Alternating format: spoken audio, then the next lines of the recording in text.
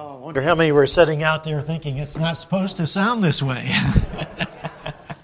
1 Peter chapter 3 in your Bibles tonight, if you would please. 1 Peter chapter 3. It's so good to have each of you here with us this evening. We appreciate you coming out to be with us here tonight. And this is our Wednesday night service and Wednesday night service of the conference. And so we just have 2 more nights to go after this, and then we will all be done. But we appreciate that you've come to be with us here tonight. We're dealing tonight with the topic of pain and suffering, specifically when people ask the question, how can there be a just and loving God when there is so much pain and suffering in the world? Now, that's a good question. And there are a lot of people who ask the question, and there are a number of people who reject the existence of God on the basis of pain and suffering. They say, well, there just absolutely cannot be a just and loving God if we have so much pain and suffering on the face of the earth. And we're just going to take our Bibles tonight and show you how to go about answering that objection when somebody raises it with you. So if you've got your Bible open, let's stand together if you're physically able to do so. We'll look at one verse, 1 Peter chapter 3, verse 15. I'll read it and then pray and let you be seated. Notice what the Bible says. 1 Peter chapter 3 in verse 15. The Bible says, "But sanctify the Lord God in your hearts, and be ready when? Always to give an answer to every man that asketh you a reason of the hope that is in you, with meekness and fear." Well, Father, we thank you for the privilege of being here tonight and for each and every one that has come. And I pray that as we spend time in the Word of God tonight, Lord, that it would be helpful for us to be better prepared and equipped when this question comes our way. And as our world grows more and more secularistic, and Father, more and more people reject and walk away from the reality of God, it's an issue that's going to be raised more and more. So I pray that you would help us, as you tell us in your word, to be ready to give an answer to those who ask us a reason of the hope that's in us with meekness and fear. And I pray this in Jesus' name. Amen. Thank you. You may be seated. 1 Peter chapter 3 and verse 15 is a verse that I've come to greatly appreciate in the Word of God. It tells us to sanctify the Lord God in our hearts. When you see that word sanctify in the Bible, it has a twofold meaning or twofold application, if you would please. Sometimes the word sanctify is dealing with the idea of being pure and holy. We are sanctified through the blood of the Lord Jesus Christ. We're made pure and holy. At other times, the meaning of the word deals with being set apart.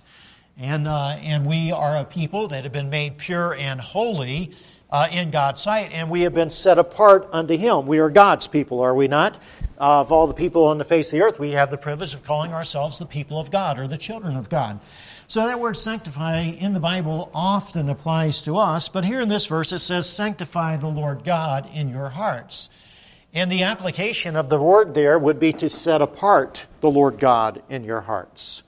And as you set apart the Lord God in your hearts, the Scripture here says that we are to be ready, and we are to be ready always to give an answer to every man that asketh us a reason of the hope that is in us with meekness and fear. Now that word reason in the verse comes from the Greek word apologia, from which we get the English word apologetics from. And as Pastor Lang was sharing with you just a moment ago, apologetics is simply giving forth a reasoned defense for why we believe what we believe. You know, we as God's people ought to know what we believe, and we ought to know why we believe what we believe, and we ought to be able to give others an answer, an explanation for what we believe. Giving a verbal defense, a reasoned defense, if you would please. And when we think about this issue of apologetics, really, honestly, the purpose of Christian apologetics is to not win an argument. If you think that's what the purpose of apologetics is, you've got it all wrong. We're not trying to win arguments. The purpose of Christian apologetics is threefold. Number one is to defend the truth. It is to defend the truth. The Lord tells us that we are to earnestly contend for the faith which was once delivered to the saints. So we are to be people who stand up and defend the faith as defined for us in the Word of God. Remember what we saw last night? The Word of God is is our rule for faith and what? Practice, correct? It's our authority for faith and practice. Why do we believe what we believe? Based on the Word of God. Why do we live the way we live? Based upon the Word of God. So one of the reasons why we have Christian apologetics is to defend the truth. Secondly, the second reason for having a Christian apologetics is impacting culture. That's another way of saying impacting the world in which we're living. We're living in a world that is getting further and further and further away from the truth, further away from Christian ideas and thoughts and truths, and further away from God. And we need to impact our culture for the Lord Jesus Christ. Now don't get the idea, don't let Satan deceive you into believing and thinking that things are so bad that the church can no longer impact the culture for Christ. That's a wrong thinking. We certainly can impact the culture for Christ if we're willing to stand up and let our light shine before men. And if we're willing to stand up and give a defense for what we believe. And if we're willing to stand up and be aggressive in going forth and sharing the gospel with a lost and dying world. And thirdly, that's the third reason why we have Christian apologetics. And that is to reach the lost for Christ. And we just happen to be living in a time when reaching the lost for Christ raises a lot of questions that get thrown our way. And we have to be prepared to give an answer for those questions, such as we're thinking about here tonight. Now, the reason why 1 Peter 3:15, I have come to appreciate this verse so much, doesn't really have to do anything with what I've just said. It has to do with the fact that it says, God says, that we are to be ready to give an answer always. And if God tells us to be ready to give an answer always, that means there has to be an answer to give. And I appreciate that. I am glad that there's not a question that anyone will ever ask on the face of the earth that the Word of God does not have an answer for. There's answers in the Word of God. We just have to learn them. We have to search it out. We have to study it. We have to equip ourselves. But I'm so thankful that there are answers. You know, I grew up in church, as I shared with the teenagers last night. Ever since I was a baby in diapers, my dad was bigger than me. He was about 6'4", weighed about 250 pounds. So when he came in my room and said, Chris, get up, we're going to church. Yes, sir. How long can you live with 250 pounds sitting on your head, all right? It wasn't an option. Dad said, get up and go, we're going, all right? But as I grew up in church, I didn't grow up in a Bible teaching church where we were receiving good, clear instruction from the Word of God. We would go to church, we'd carry our Bibles with us, the preacher would get up to preach, and he would stand up, he would read a text, as we did here tonight, and then we would sit in the pew and close our Bibles and set it down in the pew and just listen to whatever he had to say. And by the time he got done, we didn't know whether what he said was from the Bible or not, because we'd closed our Bibles, we'd set them down, and he wasn't really preaching in a way in which he was teaching us or instructing us in the Word of God. And as a result of that, I grew up being a Bible illiterate. I didn't really know what the Bible had to say. Although we went to church Sunday morning, Sunday night, Wednesday night, every time the church doors were open, revival services, my family was there. But how much of the Bible did I really know? Nothing. And I suppose, when I was a little kid, it really didn't bother me too much. But when I got to high school, and I got to earth science class, 9th grade earth science class, I started hearing things against God. And I started hearing things against the Bible. And as I was hearing those things, questions are beginning to generate in my mind. But at that point in time in my life, I didn't know where to turn or who to turn to find answers to my questions. It wasn't until I was a junior in high school that the Lord intervened in my life and brought someone my way that had a knowledge of the Word of God, and someone that taught the Word of God, and someone who invested hours into my life answering questions. And I learned that the Bible has answers. And that's why I appreciate this verse so much. Not just because it tells us to be ready always, but because if God tells us to be ready to give an answer, there has to be an answer. And God's Word does have answers to our questions. And so tonight we're going to answer this issue of pain and suffering.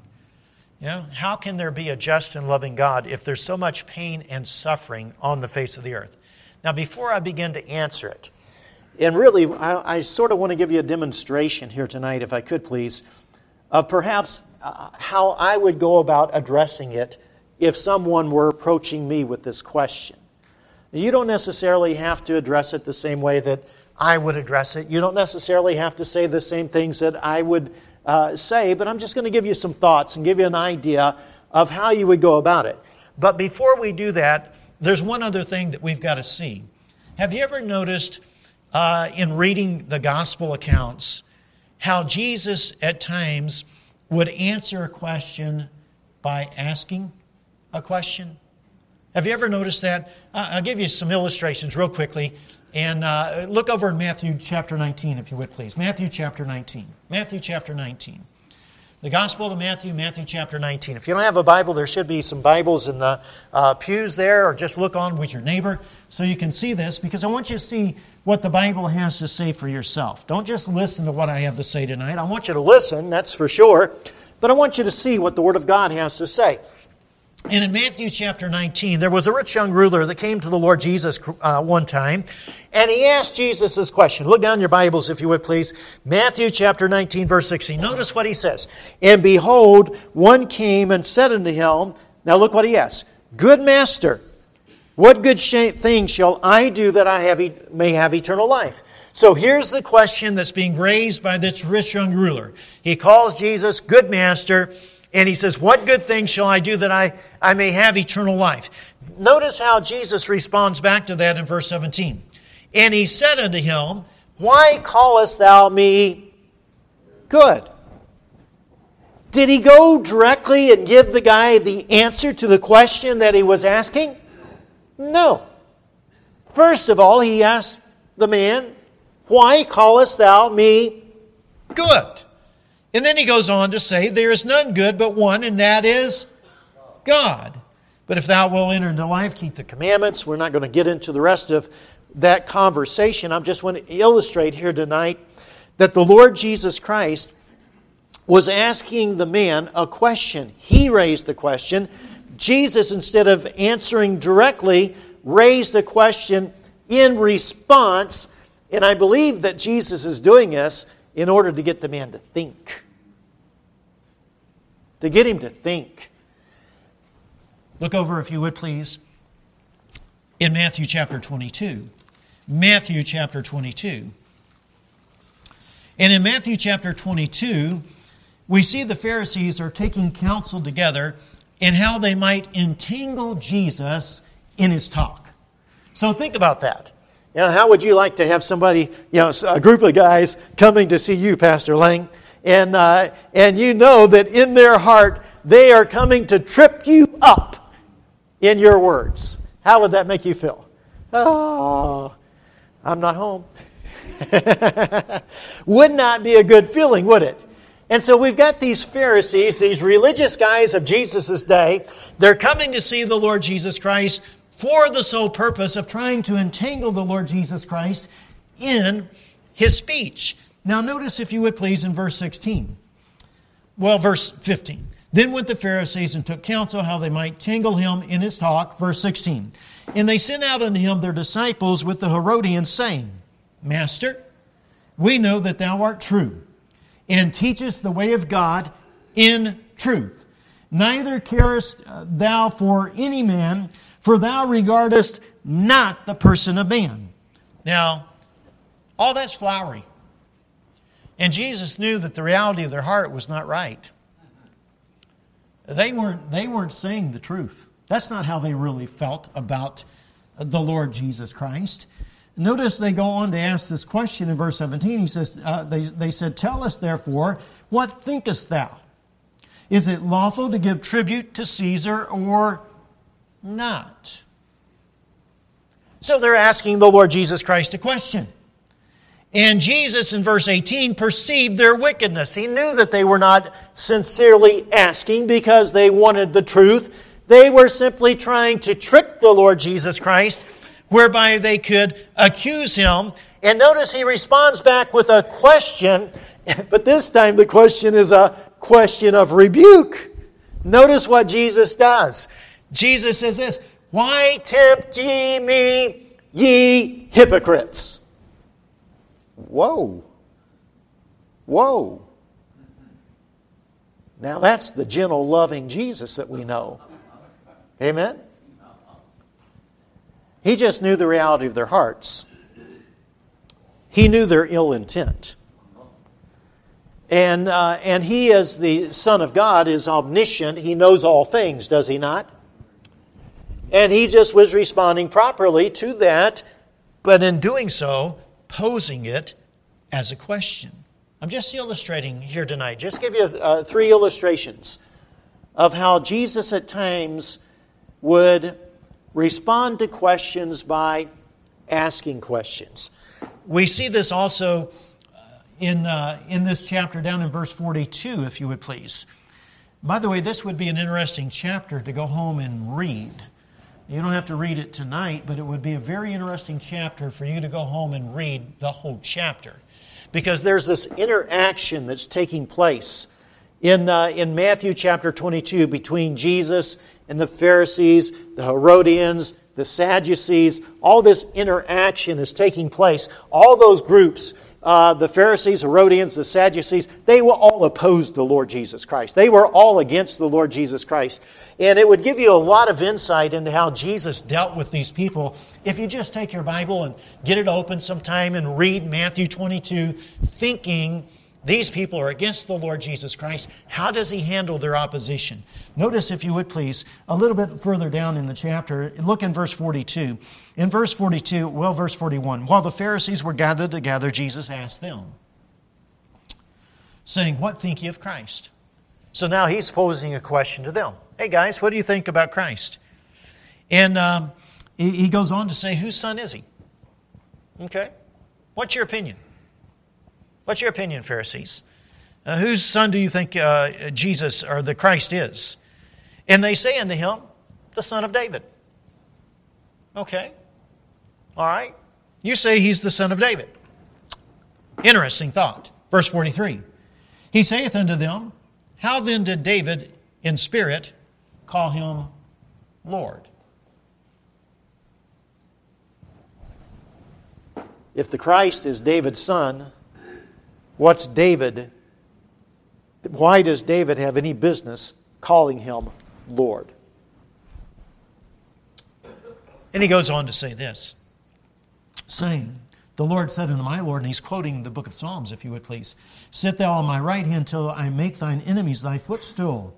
If David then called Him Lord, how is He His son? Gotcha.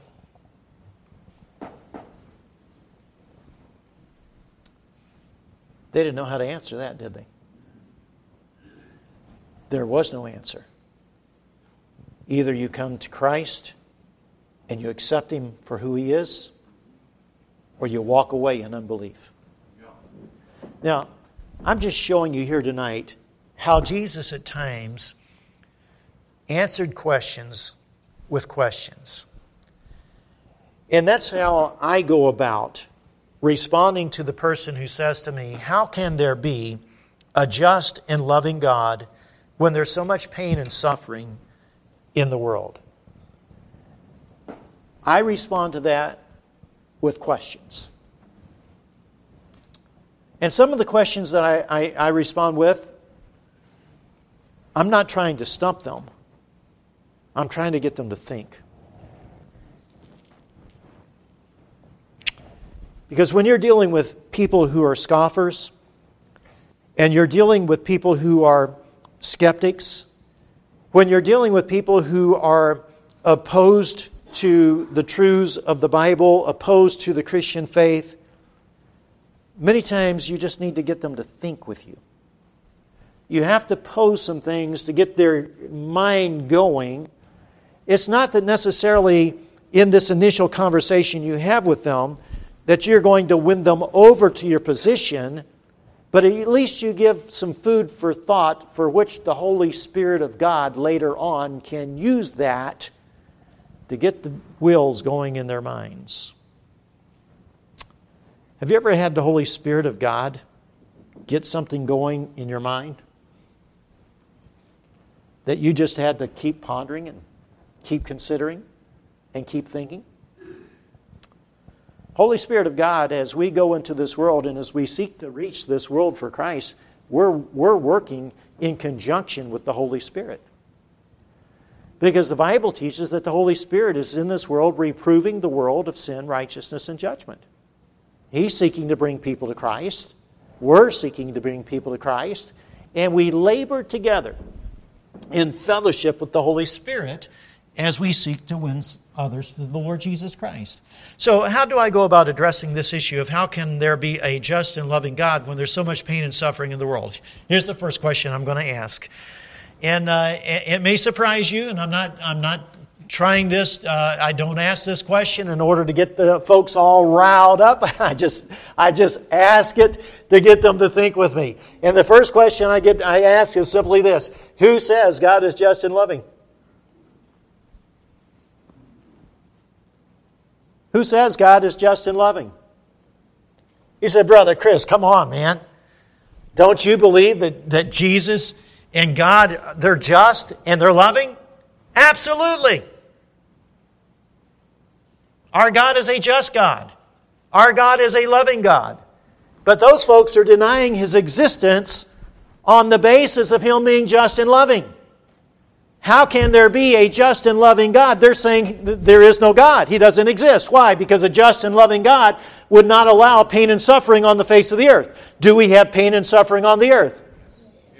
Yes, we do, don't we? So does that mean that the just and loving God does not exist? Well, in their mind, they say, well, that's right. He doesn't exist. So I'm going to ask them the question, who says God's just and loving? Now, God is just and God is loving. Two of my favorite verses concerning that are Deuteronomy chapter 32 and verse 4 and Genesis chapter 18 verse 25. Let's look briefly at both of them, if you would please. Deuteronomy chapter 32. The book of Deuteronomy and Deuteronomy chapter 32.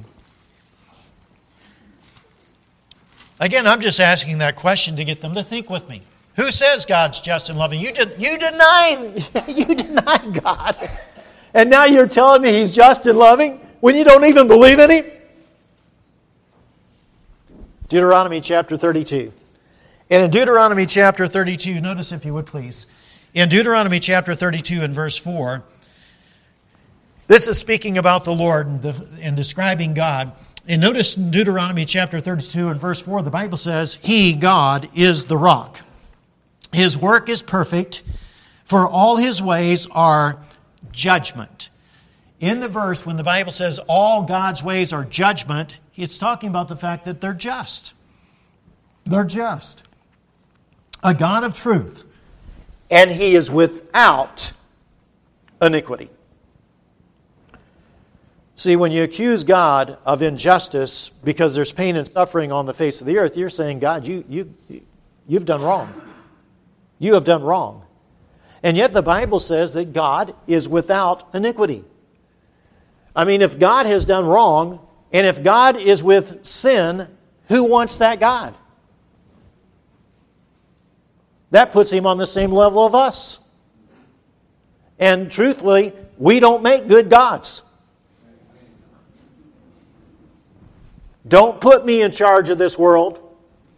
Don't put me in charge of this universe. Man, if I was God and in charge, I would have zapped a lot of people already. We don't make good gods. Only God is a good God because He's holy, He's righteous, He's just, He always does that which is right. And with Him there is no iniquity. Notice the end of the verse. just and right is He. So whatever God does in this universe, whatever God is in this universe, He is just and He does right. He's a righteous God. Look over in Genesis chapter 18, if you would please. Genesis chapter 18, we'll look at a verse in Genesis 18 and verse 25. It's a verse that has helped me so much in life. There are a lot of things that go on in this world that I don't understand. There are a lot of things in this world that, just seem not to be right. They seem not to be fair. And the one verse that I keep coming back to often is Genesis chapter 18 and verse 25. I hang my hat on it. I hang everything on it. And I'm going to continue to hang on to it. In Genesis chapter 18 and verse 25, at the end of the verse, notice the phrase, shall not the judge of the earth do right? And I'm committed that God always does right. I may not always understand. I may not always see it. But I'm committed to the fact that God always does what is right. So I'm just asking that first question to provoke thought and further discussion. Because when you provoke thought, you further discussion. And sometimes when you're talking to a skeptic, they want to shut the conversation down real quick. So in order to shut the conversation down real quick, hey, how can you believe in a just and loving God when there's so much pain and suffering in this world? All right. Issue's done. God's not real. Conversation's over with. I'm going back inside. That's their argument. I don't want the conversation to be over.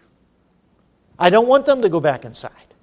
So I want to ask them a question to get them to think and to provoke further conversation. You see, when I come back and say to them, who says God's just and loving? And I'm going to say it in a kind way. I'm not going to be ugly and I'm not going to be mean. I'm not going to be mean-spirited. You don't win anyone to the truth by being mean-spirited. The Bible says speaking the truth in love. And we've got to learn to do that. To speak the truth and not compromise the truth, but to do it in kindness. To do it in compassion. To do it in love. Jude 22, if some have compassion, making a difference. People don't really care how much you know until they know how much you care.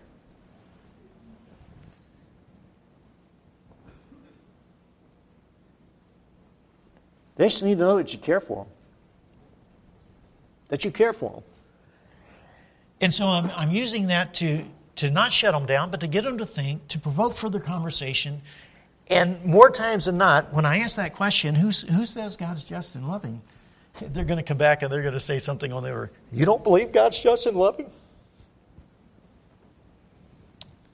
No, I believe God's just and loving. But you're denying His existence. Because you don't think that a just and loving God can allow pain and suffering on the face of the earth. How can you say He's just and loving when you don't even believe He's real?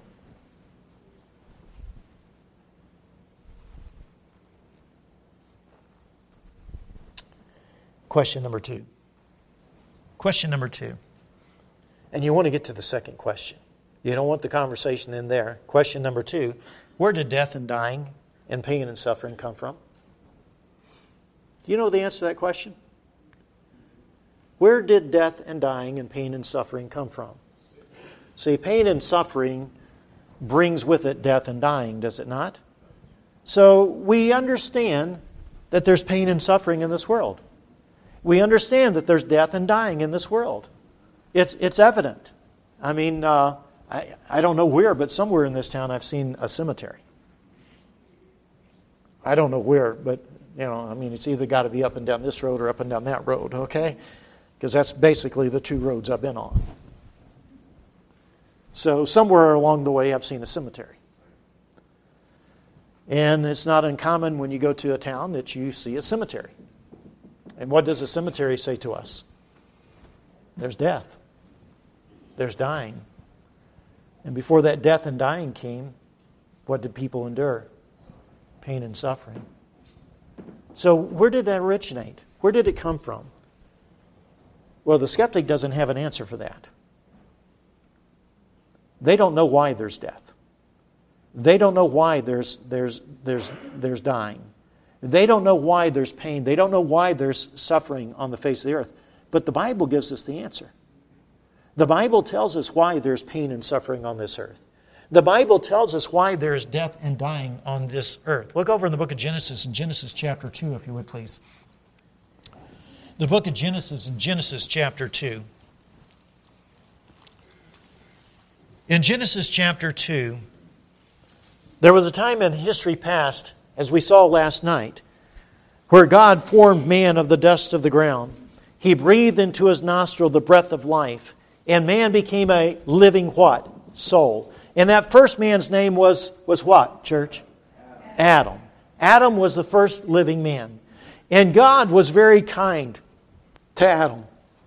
God created a beautiful place for Adam to live. It was called the Garden of Eden.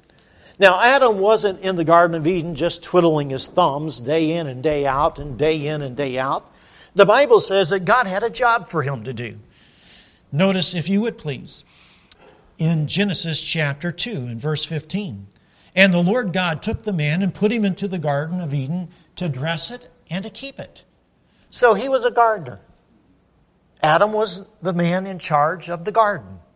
And he was dressing it and he was keeping it. Along with that, God put him in this beautiful place and he gave him one prohibition and one warning. The prohibition was, there's a particular tree you're not supposed to eat of. Notice, if you would please, verse 16. And the Lord God commanded the man, saying, of every tree of the garden thou mayest freely eat, but of the tree of the knowledge of good and evil thou shalt not eat of it. So the prohibition, don't eat of the fruit of the tree of the knowledge of good and evil. God says, this is wrong. Don't do that. He gives him a warning. Notice what the verse goes on to say. God says this. He says, not to partake of that forbidden fruit, for in the day that thou eatest thereof, thou shalt surely what? Die. So get the setting. Adam's in the Garden of Eden. It's a beautiful place. He's got a job to perform in there day in and day out. And God says, now here's a tree over here. You can eat of the fruit of any of these trees, but this particular tree over here, Adam, you don't eat it. And if you eat it, the very day that you eat thereof, you're going to die. Then we come to Genesis chapter 3. Genesis chapter 3. We don't know how much time elapsed from Genesis chapter 2 to Genesis chapter 3. We have no way of knowing. The Bible doesn't say. And so how long was it from when God gave the prohibition and the warning until men fell or disobeyed God? We don't know. But when we come to Genesis chapter 3, we find the fall of man. And notice in Genesis chapter 3 in verse 6, where the Bible says, and when the woman saw the tree, that it was good for food, that it was pleasant to the eyes, a tree to be desired to make one wise, she took of the fruit thereof and did eat. And gave also unto her husband with her, and he did eat.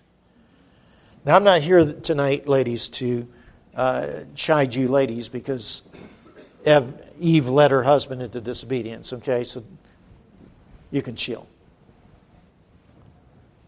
He knew what he was doing. And he directly disobeyed God. She knew what she was doing. She directly disobeyed God. And at this point in history, death entered the world. When you have death entering the world, you have pain and suffering. Because something has to lead up to death.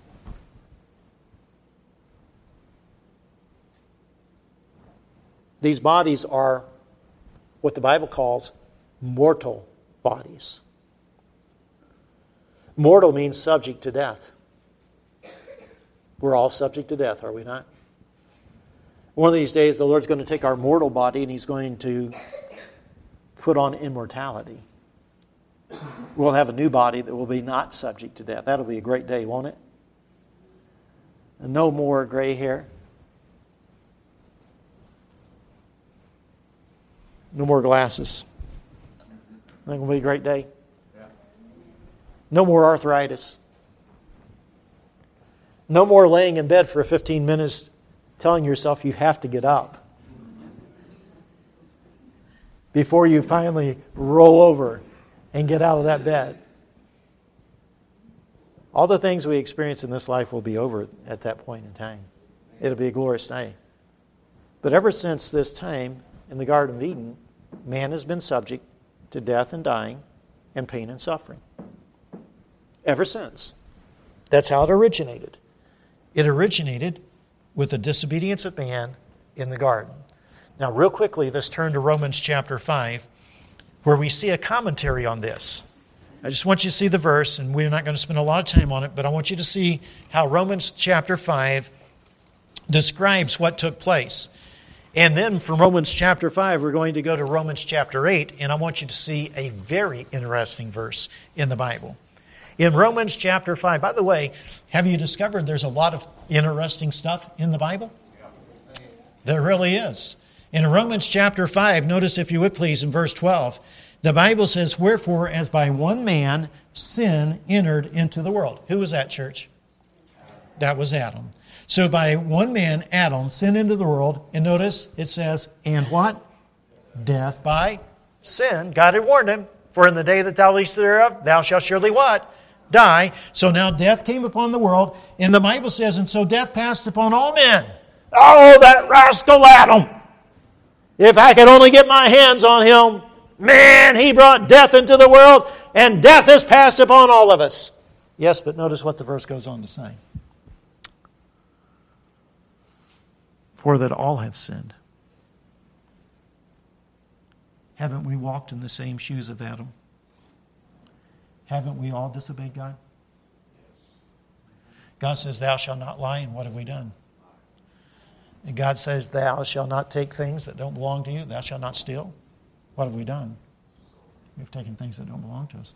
God says, "Honor your father and your mother." What have we done? We've dishonored him. "Thou shalt have no other gods before me." Do we always have the right priority for God in our lives? Many times we put other things in front of God, do we not? Whatever we put in front of God becomes a god to us. An idol, if you would, please. See, we've all disobeyed God. So we can't blame Adam for his disobedience. We have to share part of the blame ourselves, do we not? Truth of the matter is, if we had been back in the Garden of Eden, you and I would have done the same thing. Because the propensity of the human heart is not one toward obeying God. It is one toward disobeying God. Jeremiah 17:9, "The heart is deceitful above all things and desperately wicked. Who can know it?" The next verse goes on to say, "I, the Lord, knows the heart." He knows. He knows our hearts.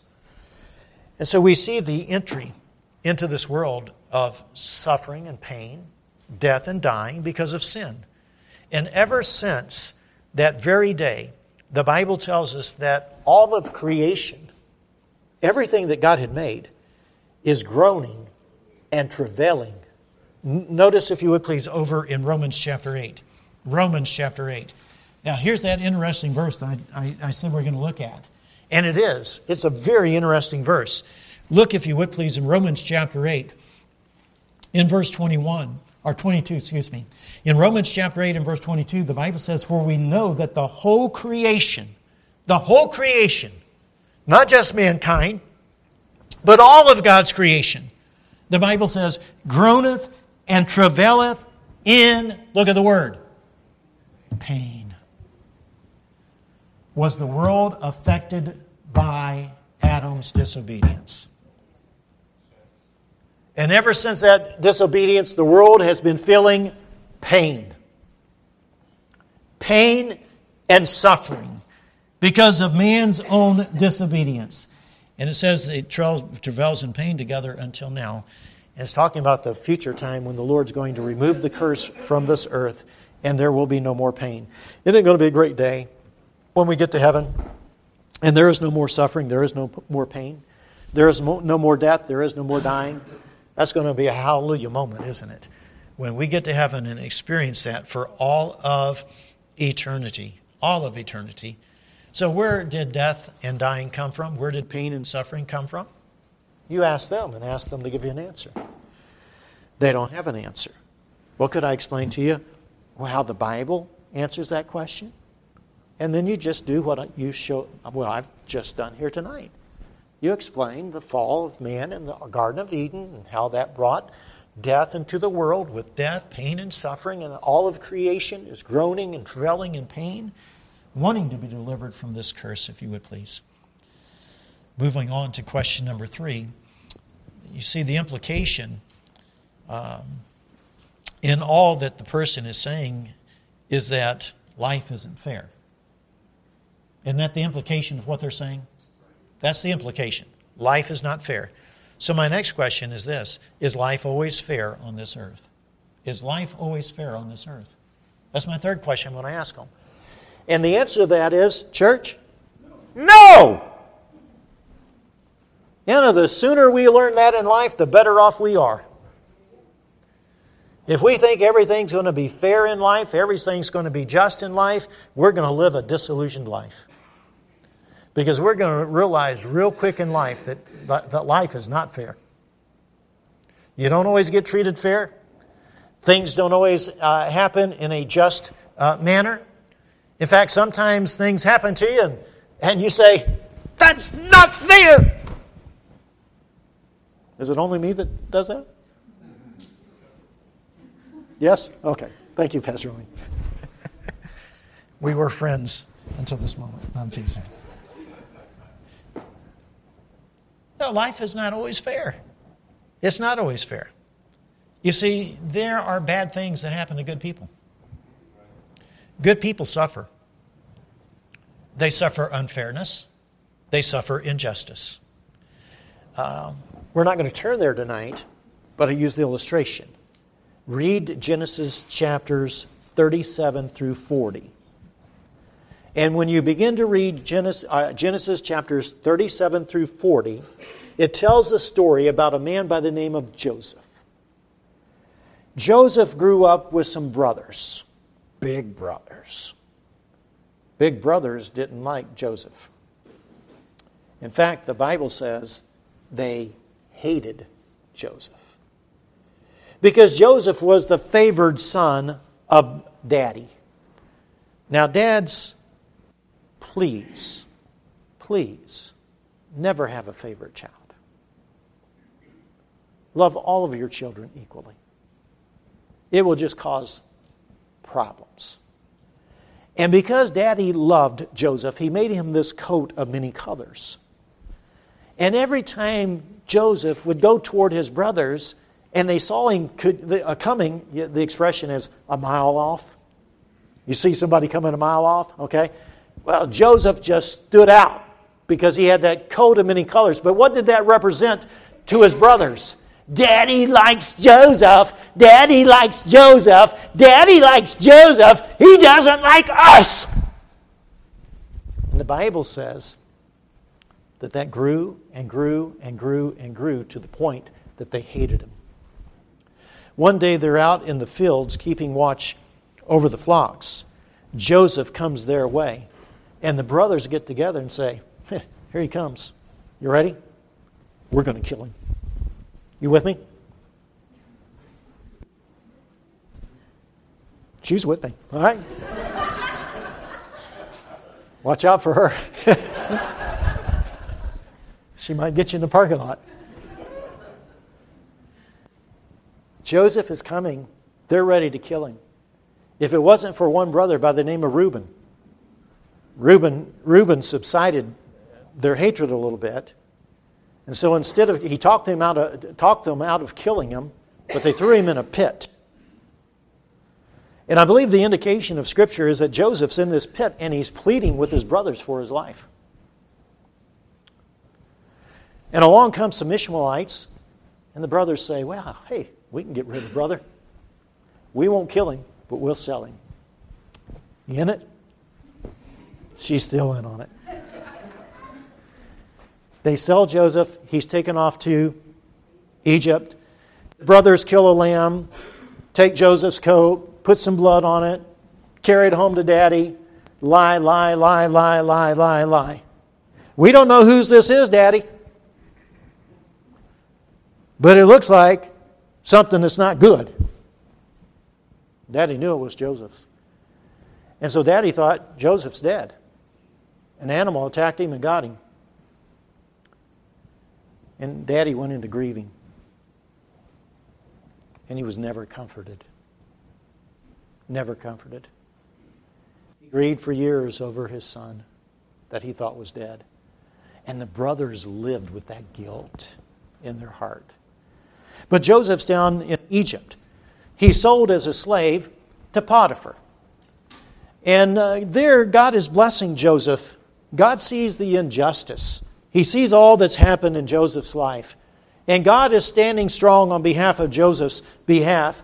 And as he's laboring as a slave in Potiphar's house, things are going so well, Potiphar just commits the whole household to Joseph's hand. Mrs. Potiphar comes along and she's a wicked woman. And she wants Joseph to commit immorality with her, to the point that one day she grabs him by his coat, and he leaves the coat and flees. He says, I can't do that wickedness before God.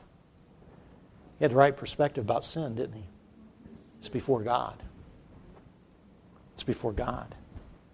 I can't do that wickedness before God. And he flees and he gets out, but Potiphar comes home and Mrs. Potiphar again lies. Joseph's the recipient of some more lies. He gets accused unjustly and thrown in prison. He spends 10 years in prison. And finally, there's a butler and a baker that comes and gets thrown in the prison as well. And Joseph says to those guys, when you get out, hey, listen, remember me. Would you speak to Pharaoh on my behalf? I'm in here, but I didn't do anything wrong. Would you talk to Pharaoh and see if something can be done for me? And they get out.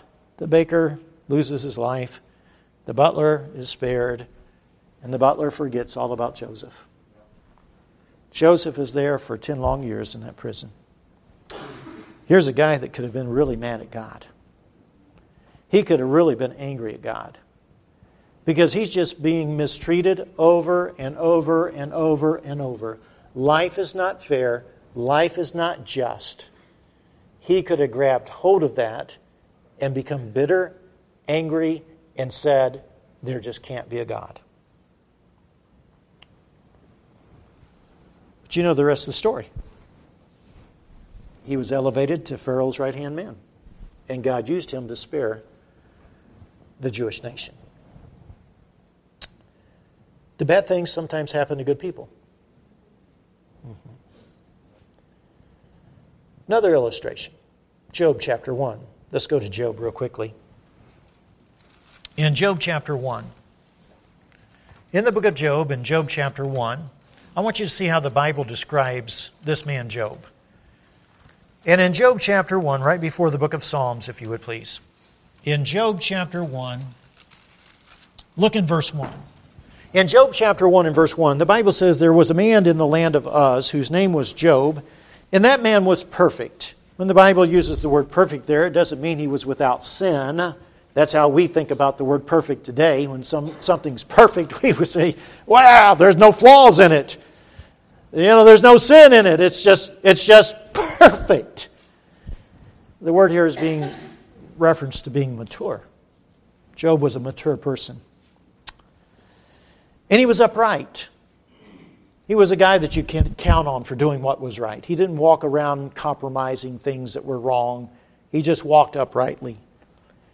And he was one that feared God, and he eschewed evil. If evil was over here, Job's way over here. He's running away from it. He just kept himself out of evil. He was a guy that was doing what was right in God's sight. Now, we're not going to read the rest of Job chapter 1, but if you read Job chapter 1, you realize that Job experienced a financial disaster all in one day. He lost his oxen, he lost his sheep, he lost his camels, and we're not talking like, he lost a couple of oxen here and a few sheep over there and a few camels over there. Job was a wealthy man, and he lost it all. Every bit of his wealth he lost in one day. He lost the majority of his servants in that same day. And to make matters worse, all 10 of his children were killed on that day. Talk about a day in life that you want to never remember again. That was a day. It's not even fair to call it a bad hair day. It was a crisis day. It was a terrible day in Job's life. What did Job do? He bowed down and worshiped God. He said, "Naked came out of my mother's womb, and naked shall I return thither." If that day wasn't bad enough, you read Job chapter 2, and in Job chapter 2, financial disaster, lost his children, now he loses his health. From the top of his head to the bottom of his feet, he's afflicted with boils. And they are so severe that he goes out and he finds himself just a heap of dirt to sit in. And he takes a piece of clay pottery and he begins to scrape himself because he is in such misery. His physical pain and suffering is so severe that when 3 of his friends come to bring him comfort, they look at the man and they cannot believe what he looks like. Is this our friend Job? And instead of saying a word to that man, they sat down in that dirt for 7 days and said nothing. They just didn't know how to respond. It's like walking into one of your church members, one of your fellow believers' hospital room, who would have bone cancer, and looking at them saying, "Oh, I can't believe they look that way." Bone cancer is one of the worst. You sort of turn yellow with it. It's terrible. Was Job a good man? Bad things happened to him?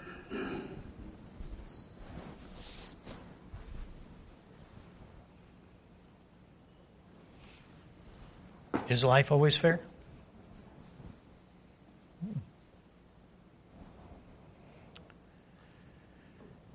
Question number 4. Is it fair to blame God for that which is not God's fault?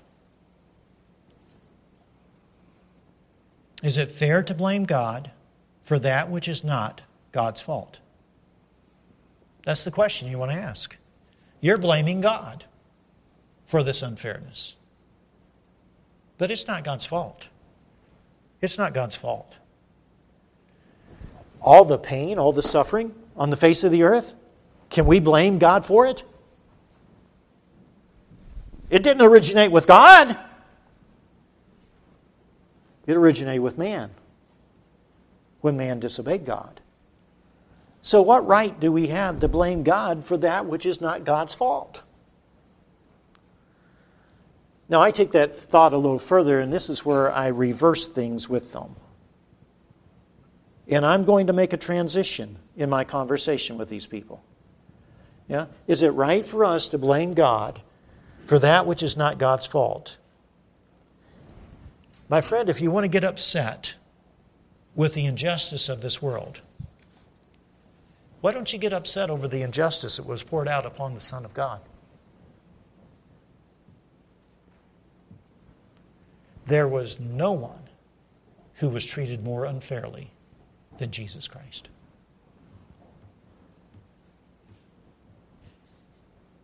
He was condemned. not because he had done anything wrong. He was condemned at the hands of an angry mob. When Pilate said to the Jewish people, "Behold your king," they cried, "Away with him! Crucify him! Away with him!" Pilate responded back by saying, "Shall I crucify your king?" And the chief priest said, "We have no king but Caesar." The Jews hated Caesar. The Jews hated Rome's rule. But they hated Jesus more.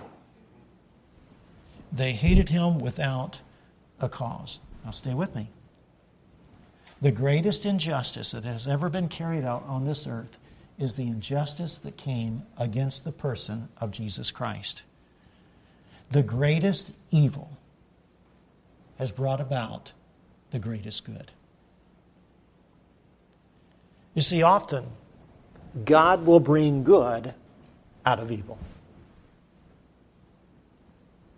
I can't always explain the why of evil or the why of a particular thing is happening to a particular person. But I know that God is able to bring good out of wrong. Good out of evil. Stop and think about it. What good did God bring out of Jesus' unjust suffering? Well, one thing, sin's penalty was fully paid and satisfied on our behalf. That's a good thing, isn't it? 1 Peter chapter 3. Look in your Bibles, if you would, please. 1 Peter chapter 3. In the book of 1 Peter, in 1 Peter chapter 3, as sinners, we owe a debt that we cannot pay. And the Lord Jesus Christ, through His unjust treatment and His suffering on the cross, paid that debt on our behalf so that we could be set free. And in 1 Peter chapter 3, notice if you would please, in 1 Peter chapter 3, look down in verse 18. In 1 Peter chapter 3 and verse 18, the Bible says this. If you don't have this verse marked in your Bible, I'd encourage you to mark it. Notice it says, "For Christ also hath once suffered." Why did He suffer? For sins. There on that cross, although He was the recipient of injustice at the hands of the Romans, at the hands of the Jews, at the hands of the multitudes of the world, yet through all of that, He was dying for us and paying our sin debt. He was suffering for you and I, my friend. For Christ also hath once suffered for sins, the just, the one who's never done wrong, for the unjust, those of us that just know nothing but wrong. That He, Jesus, might bring us to God, being put to death in the flesh, but quickened by the Spirit. There's a tremendous amount of good that came out of that injustice. Since penalty of death was paid in full, the veil of the temple was rent in half, from top to bottom, according to Matthew chapter 27 and verse 51. You know what that means? That means that man now has direct access to God because of Jesus Christ. And Jesus said, "I am the way, the truth, and the life. No man cometh to the Father but by me. But if we'll go by Him, we'll come to the Father. I am the door. By me, if any man enter in, he shall be saved." He's able to save to the uttermost all who come to God by Him. We have direct access to God. God's great gift of salvation was purchased. It was provided for all who would come to place their faith in Christ. Look over in Ephesians chapter 2, if you would please. Ephesians chapter 2. Just stay with me. I'm almost done. We're not going to be lengthy here tonight. In Ephesians chapter 2, notice if you would please. In Ephesians chapter 2, look in your Bibles and look down in verses 8 and 9. Some of the greatest verses in all the Bible are found right here in Ephesians chapter 2, verses 8 and 9. My friend, do you know that salvation, that getting to heaven, is a gift that God is willing to give to you? It was purchased by Jesus Christ on the cross of Calvary. He shed His blood to pay the price of our salvation. And the Bible here says in Ephesians 2, 8 and 9, "For by grace, by God's kindness, we're saved through" what? Faith. When we come to place our faith in the Lord Jesus Christ, saying, "Dear God, I'm a sinner. I can't pay my sin debt. I have no way of saving myself, but your Son, the Lord Jesus Christ, laid down His life, was buried, and rose again the third day to pay my sin debt and to forgive me and to provide me a home in heaven. I'm putting my faith in Jesus Christ, trusting in Him to save my soul. God says when you do that, salvation is not of yourselves. It's not what you do. It's the gift of God. It's what God paid for through Jesus' death. It's given to us freely. And the next verse says, not of works, lest any man should boast. You know, most people, when you talk about religion, you talk about faith, they just sort of err right there. Because they think that getting to heaven is something they have to earn. It's something they have to do. That they get there by their works. But my friend, no work that you and I will ever do on this earth will ever pay for one sin that we've ever committed. You can go to church all your life and die and go to hell. You can get baptized and die and go to hell. You can live a good life and give to charity and do good deeds and die and go to hell. The Bible says that salvation is not of works, lest any man should boast. What that means is simply this. If we could work our way to heaven, we'd brag about it. And those of us who are going to heaven are not going to heaven because we're bragging about what good things we've done. We're going to heaven because we've put our faith in what Jesus Christ has done. For by grace you're saved through faith. Greatest act of injustice on the face of the earth was carried out upon the person of Jesus Christ. But think about the great good that God brought from it. He brought great good from that pain and that suffering. And when we by faith accept the Lord Jesus Christ as our Savior, we have the privilege and honor of being called the sons of God. It is a privilege. It's an honor to be able to call yourself a child of God. Look over in 1 John chapter 3, please. 1 John chapter 3. Almost done, so stay with me. Say, preacher, you going to preach all night? No, I'm not. We're almost done. 1 John chapter 3. I'm going home tonight. Going to bed. I think I got in bed last night about midnight, so. Good teenage meeting we had. That was great. 1 John chapter 3. 1 John chapter 3, notice what it says. Behold, verse 1.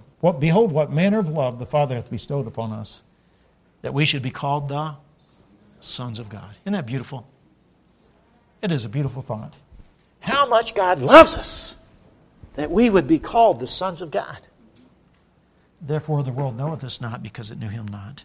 Beloved, now are we the sons of God, and it doth not yet appear what we shall be, but we know that when He shall appear, we shall be like Him, for we shall see Him as He is. Now, my concluding statement to the skeptic and scoffer who asked me that question to begin with, if we get this far in the conversation, sometimes you don't. But if I get that far in the conversation, my concluding statement is going to be something on the order of like, my friend. And I always call them my friend. I'm not their enemy. I'm a friend to them. I want them to be a friend to me. I don't know what you've gone through in life. And I don't know what a loved one of yours has gone through in life. And I don't know what a friend of yours has gone through in life. You see, more times than not, the person who embraces this argument has experienced some kind of pain, some kind of suffering. Either it's been some pain or suffering they've gone through, a pain or suffering that they've seen a loved one gone through, or pain or suffering that they've seen a friend go through. And they just don't know how to explain it. They don't know how to handle it. They don't know how to reconcile it in their mind. So I just say, listen, I don't know what you've gone through. I don't know what a family member may have gone through. I don't know what a friend has gone through. But I do know this. There's a God up in heaven who loves you, who wants you to be with Him for all of eternity. Now, will you put your faith in Jesus Christ to be the one to save you from your sin and give you eternal life? And if you will, He'll save you. He'll save you. And not only will He save you, He will become a father to you. And as He becomes a father to you, instead of thinking of God as, you meanie, letting that happen to me, you'll learn to realize that God is the God of all comfort. That no matter what you go through in life, that no matter what you face in life, God will be there to bring you comfort. Let's look at 2 last verses and then we're done. Look over in 2 Corinthians chapter 5. 2 Corinthians chapter 5. Or chapter 1, excuse me. 2 Corinthians chapter 1. And in 2 Corinthians chapter 1, real quickly, verses 3 and 4, it says this about God, and what a beautiful thought it is.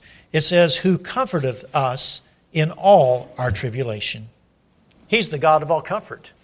He comforts us in all of our what? Tribulation. It's not that He just comforts us through some of our problems. He comforts us through all of our problems. Every one of them. Life sometimes gets really hard. It really does. It gets real hard. Sometimes it gets so hard that I'm ready just to say, Lord, would you just take me to heaven? Would you just take me to heaven? It's too painful. It's too painful. And the Lord says, no. I'm not ready for you yet. But I'm going to show you what I can do for you. I'm going to bring you some comfort. And He's able to comfort us in all of our tribulations, that we may be able to comfort them which are in any trouble. You see, when you go through the heartache, you go through the sorrow, you go through the trouble, you go through the difficulties, God brings comfort to your heart and strength to bring you through, then God can use you as a means of comforting somebody else. I know how you feel because of what I went through. But I'm going to tell you something. God brought me through. God was faithful. God gave me this promise. It may not encourage you as much as it encouraged me. But this verse really helped me a lot. And you share that with them. And they begin to realize there's other people in this world that are hurting just like us. And they know that there's a God that's real. And they can turn to Him and find comfort and help and strength in that great time of need. Now, I want to encourage each of you as I conclude here tonight to pick up this little pamphlet. Why would a loving God allow death and suffering? It was written by a PhD scientist, Jonathan Safari, and it is excellent. It's only like 28 pages.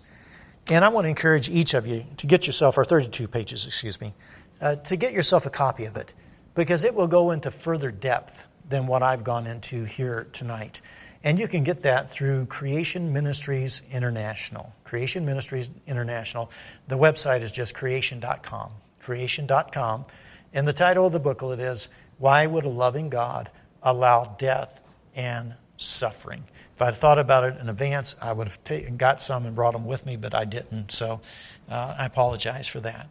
And then secondly, I just want to encourage you to begin praying that God will help you. God will help you to take the things that you're hearing in this conference and be able to use them as you have conversations with people out there. And then thirdly, if you're here tonight and you never have, by faith, taken God's gift of salvation, just putting your faith in Christ, saying, God, I know I need to be saved from my sin. I know I need your forgiveness. Put your faith in Christ tonight. He'll save you. He'll give you a home up in heaven. And tomorrow night we're going to deal with the validity of the Christian faith. And so we encourage you to come back tomorrow night. What sets the Christian faith apart from all other faiths on the face of the earth? Why should it be the faith that we choose, that we embrace?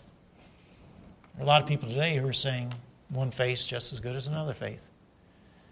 And we believe that the Christian faith is the superior faith, the faith that should be embraced by everyone. So, the validity of the Christian faith. We'll talk about that tomorrow night. Let's pray.